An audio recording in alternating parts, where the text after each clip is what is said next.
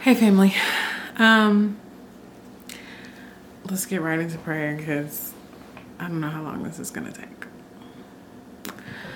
Lord God, thank you so much for your loving kindness, your tender mercies, your mercies that are new every morning. Thank you for everything that leads us to your feet, all the things that help us to abide in you, all the ways that you've made. Thank you for even leading whoever is listening, whoever is watching to this moment. You're merciful, you're kind, and your grace is sufficient. So we thank you. Pray that I get out of the way and let you do what you do. We love you, and it's in your Son, Jesus' precious and powerful name we pray. Amen. So, my life has been marked by a lot of suffering. Some of it has been self-imposed, and some of it I know is a fruit of the Spirit. And so, what I do know about God, and I don't know much, I've only been here for 33 years, but, and I've only been following him seriously for a short amount of time in the grand scheme of things. And so I don't know everything, but I do know that he doesn't waste pain. And we have this opportunity to engage him through suffering. Because the Bible says that we ought to enter into Christ's suffering with him, into Christ's sufferings with him, that we too might be glorified with him. So there's an opportunity to know more about God and to draw closer to him through the things that we suffer. The Bible also says that Jesus learned obedience through the things that he suffered. So suffering is not really one of those sexy topics. You probably won't hear a series taught on it at your local church, but it is a quintessential part of not just the human experience, but the Christian faith walk. Our society is so wrapped up in comfort and avoiding pain, when some of the greatest things in life can only come through pain. And I have learned that in a very real way through labor, childbirth, and parenting. The best things in life are not without pain. And so I've been thinking and meditating on Psalm 119, specifically verse 71, which says, it was good for me to be afflicted so that I could learn your statutes. Instruction from your lips is better for me than thousands of gold and silver pieces. And I thought about how intently you listen in for instruction in moments when you are in deep anguish.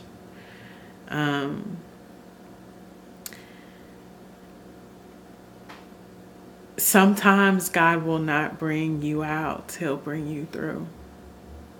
He won't pull you out. He'll just walk you through. And this is evident in 2 Corinthians 12 when Paul is recanting the story of how he asked God to remove a thorn from him. 3 times, 3 separate occasions. He was like, God, this thing is paining me. It's a pain for me. It's agonizing. Could you remove it? And God says, my grace is sufficient.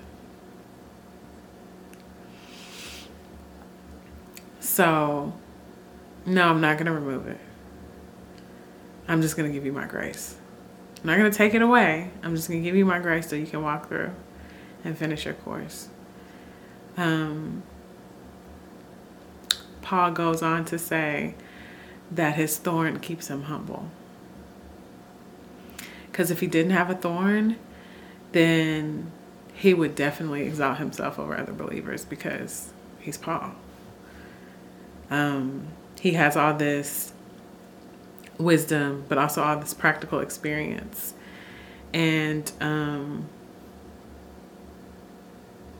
I think it's this good picture of like the way God parents all of his kids differently. Some kids you got to keep on a really short leash. Others you can let kind of do their thing. But a good parent knows their kid.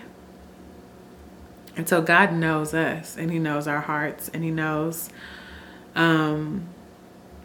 what to do with us. And so in my life, I've seen God break me to break stuff off of me. And in the moment, it has been excruciating. Felt like I was dying, wanted to die. But in the end, when I come out of that refiner's fire and I'm like pure gold, then it's like not so bad. Like then I rejoice in it because it's like, man, that was awful, but look what it got me.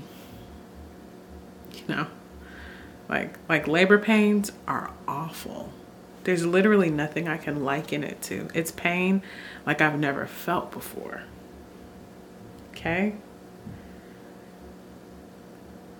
But when you hold a newborn in your arms, a child that came through you,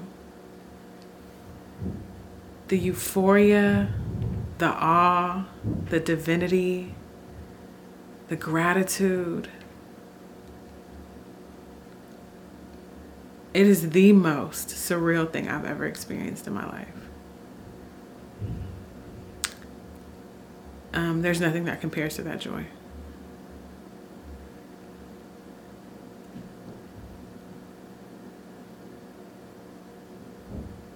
For me, it's been good that I've been afflicted, because it's taught me some lessons that I wouldn't have learned any other way. And God knows that because he knows me.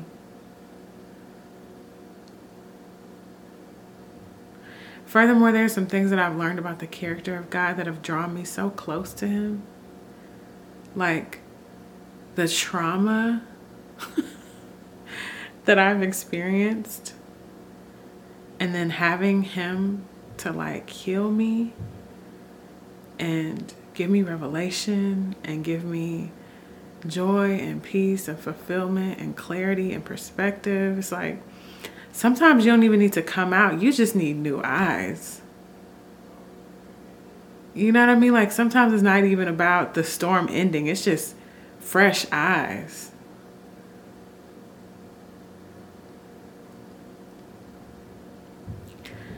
I've recently made the decision to stop drinking. When I say recent, I mean like a couple days ago. It's something I've been mulling over for years, actually.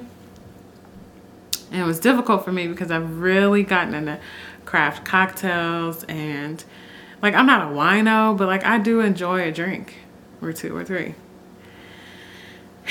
And I always say, like, if you can't give it up, give it up.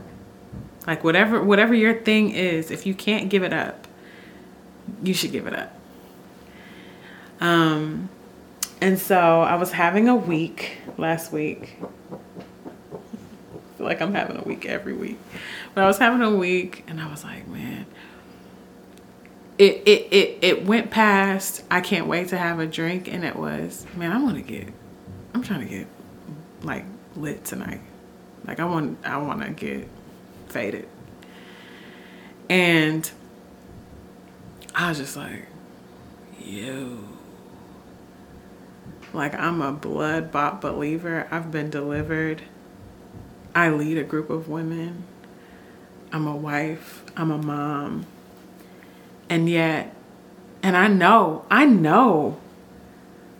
how to get through a storm. I know how to press my way through. I know how to praise myself happy. I know how to worship myself into warfare. Like I do this. And yet I bypassed all of that. And I was like, I'm trying to set something. And it arrested my spirit. And I was like, I need to stop drinking.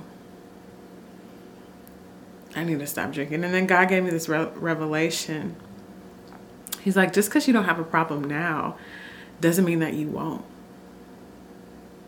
So I'm calling you to stop now before it becomes a thing. That's my grace. Because this could be the workings of me being in a rehab facility 5 years from now, away from my kids, away from my husband. Like, this could be the collapse of a ministry because I've learned how to be a functioning addict. You know what I mean? It's like,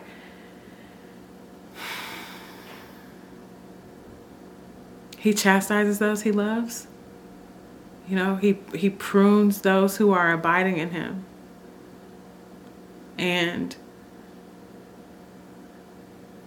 it was something that I wrestled with for a long time. But God took the taste out of my mouth. Like, I would drink and I would be like, first of all, I've obliterated my tolerance because I don't feel anything. And once I do, I'm too far gone. Secondly, I'm way more conscious of like my body and wellness and fitness. And so when I'm drinking now, it's like, this is fattening. And I don't feel nothing. And it's a whole bunch of calories and a whole bunch of sugar. And like, I'm not really vibing with this anymore. And then like I've recently gotten into mocktails. So I'm like, these mugs are like a nice little treat and it's like no hangover. And like, I'm not going to talk out of the side of my mouth. And you know what I mean? It was just like, these things started coming together. And then I started having conversations with people who were talking to me about sobriety. Then stuff was popping up on my feed about how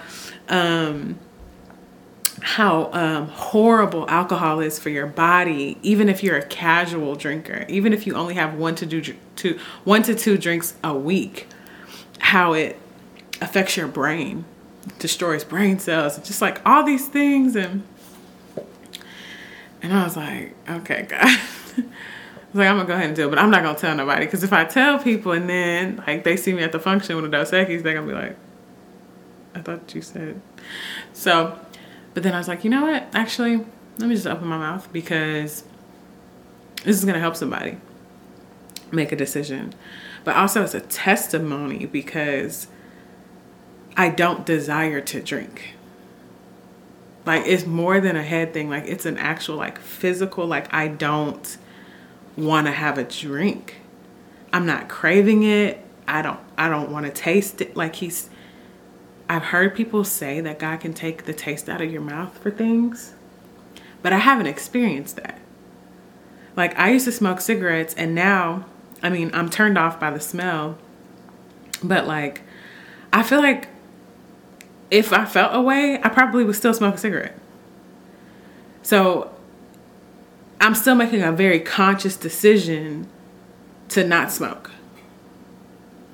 With this, it's like, it's gone.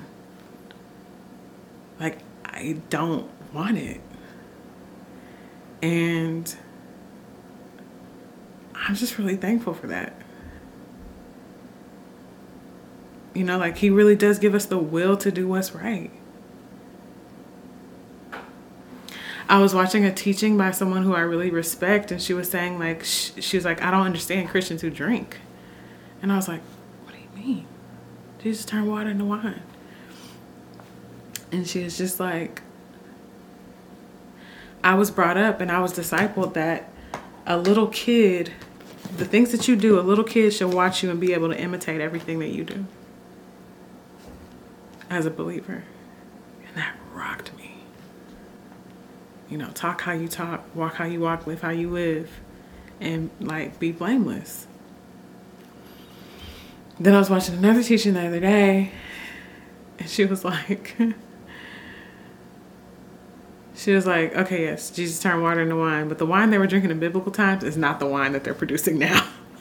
So now I go on this deep dive, and like they fermented, without getting too technical, they was drinking kombucha in Bible times, okay?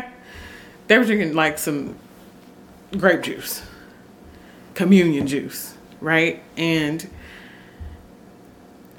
there are plenty of script. I mean, be not drunk with wine, be sober-minded, just like all these different things. Like the Bible does not exalt drunkenness, you know? And my thing was always, well, I'm not getting drunk, I'm not. But it's just like a slippery slope, you know? And why do I have to like justify not being a drunkard with just abstaining from alcohol? Let me just abstain so I can be clean. Because I also think that like, and I say this a lot, but you can tell a lot about a person by what they're tempted by. So now that I've been set free, you can't tempt me with alcohol. So that's not an entry point for you now. That's not a weak spot. That's not a foothold for the enemy. Like I'm getting stronger. And I need to be strong.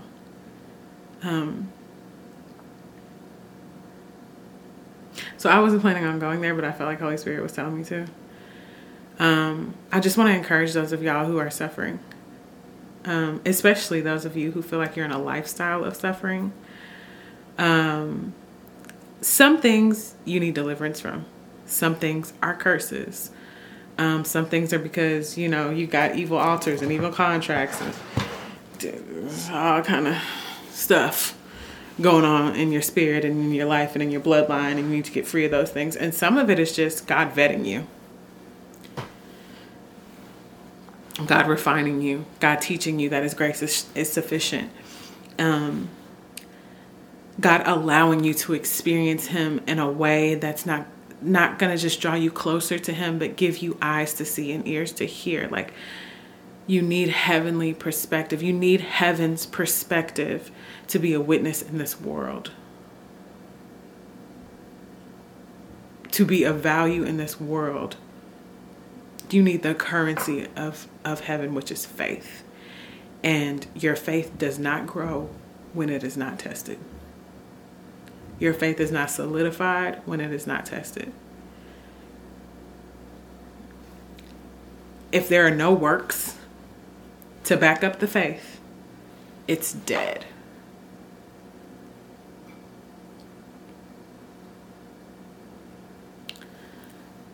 So yeah,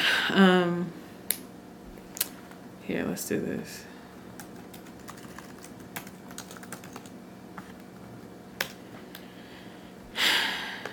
James 1. Consider it pure joy, my brothers and sisters, whenever you face trials of many kinds. There it is. Because you know that the testing of your faith produces perseverance. Let perseverance finish its work so that you might be mature and complete, not lacking anything. Yeah, there have been so many times where I'm just like, I don't want to be in lack, and I don't want to, but you got to let Him break you. You know?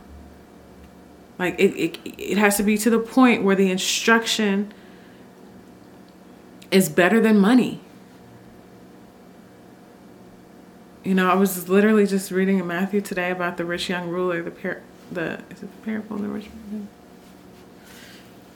Rich man comes up to Jesus and he's like, I've kept all the laws. What now? What's next? And Jesus is like, sell everything you have and give it to the poor. And come follow me. And the rich man is like, ooh. Just walks away sad. What Bible says he walks away dismayed because he had many possessions. And right there in that moment, God was like, see? Don't complain about having less stuff because stuff holds you down. Let me free you up in my way. So if I ask you to give it up, you're holding it with loose hands anyway. You know what really matters anyway. You've already let patience have its perfect work in you. Bible says, in your patience, possess your soul. Possess your mind, will, and your emotions in your patience. To me, that means if ever I'm not patient, if I'm impatient, then Satan can possess my soul. But when I wait on him, he's going to renew my strength. I'm going to mount up on wings like an eagle. I'm going to run, not get weary. I'm going to walk, not faint. Promises from God if we just endure until the end. Bear it with joy. Pure joy, he says. Consider it pure joy. Bear it with joy. Because one is temporary. And two, the fruit of bearing.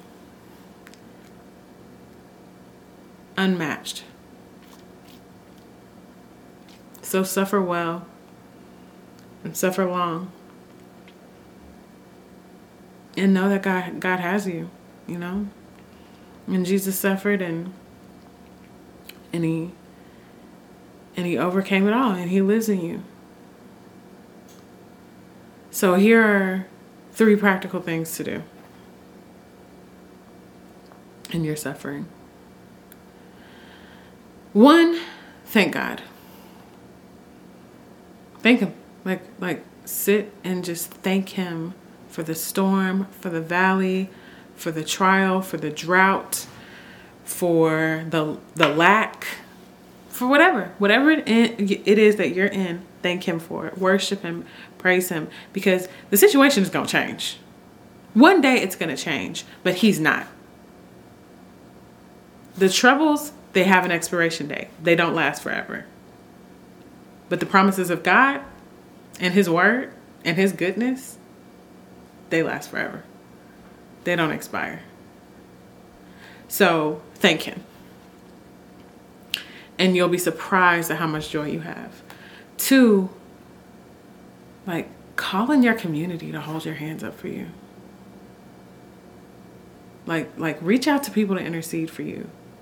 I did that last week and I was same day. I was blown away. Circumstance didn't change. Nothing external changed. But man, did my perspective. And man, did it give me joy and peace. The 3rd thing, read your Bible. One of the functions of the Holy Spirit is to bring things to your remembrance. How can he bring something to your remembrance if you've never put it in? You never read it. You never meditated on it. You never sat with it. Read your Bible. It's amazing how your word comes alive if you let it. But you have to discipline yourself. It's not TV. It's not a quick fix. It's not a microwave. It is the inerrant word of God. Sit with it. Let it read you. Let it teach you. You're going to be okay. You're going to outlast this. And then you'll have something else to go through. Because we down here. And so, like, as long as we down here, this is what it is. And it's okay.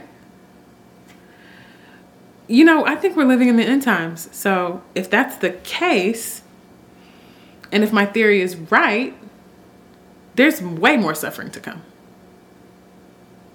And not only is it more, but it's worse than anything you can imagine, than anything you've already been through.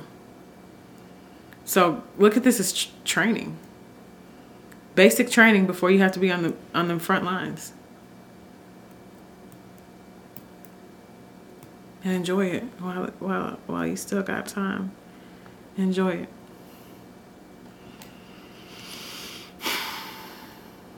I love you guys. And God is good, not because he answers your prayers or he does the things that you want him to do. God is good because that's his nature. Don't worship him because of what he can do for you. Worship him because of who he is.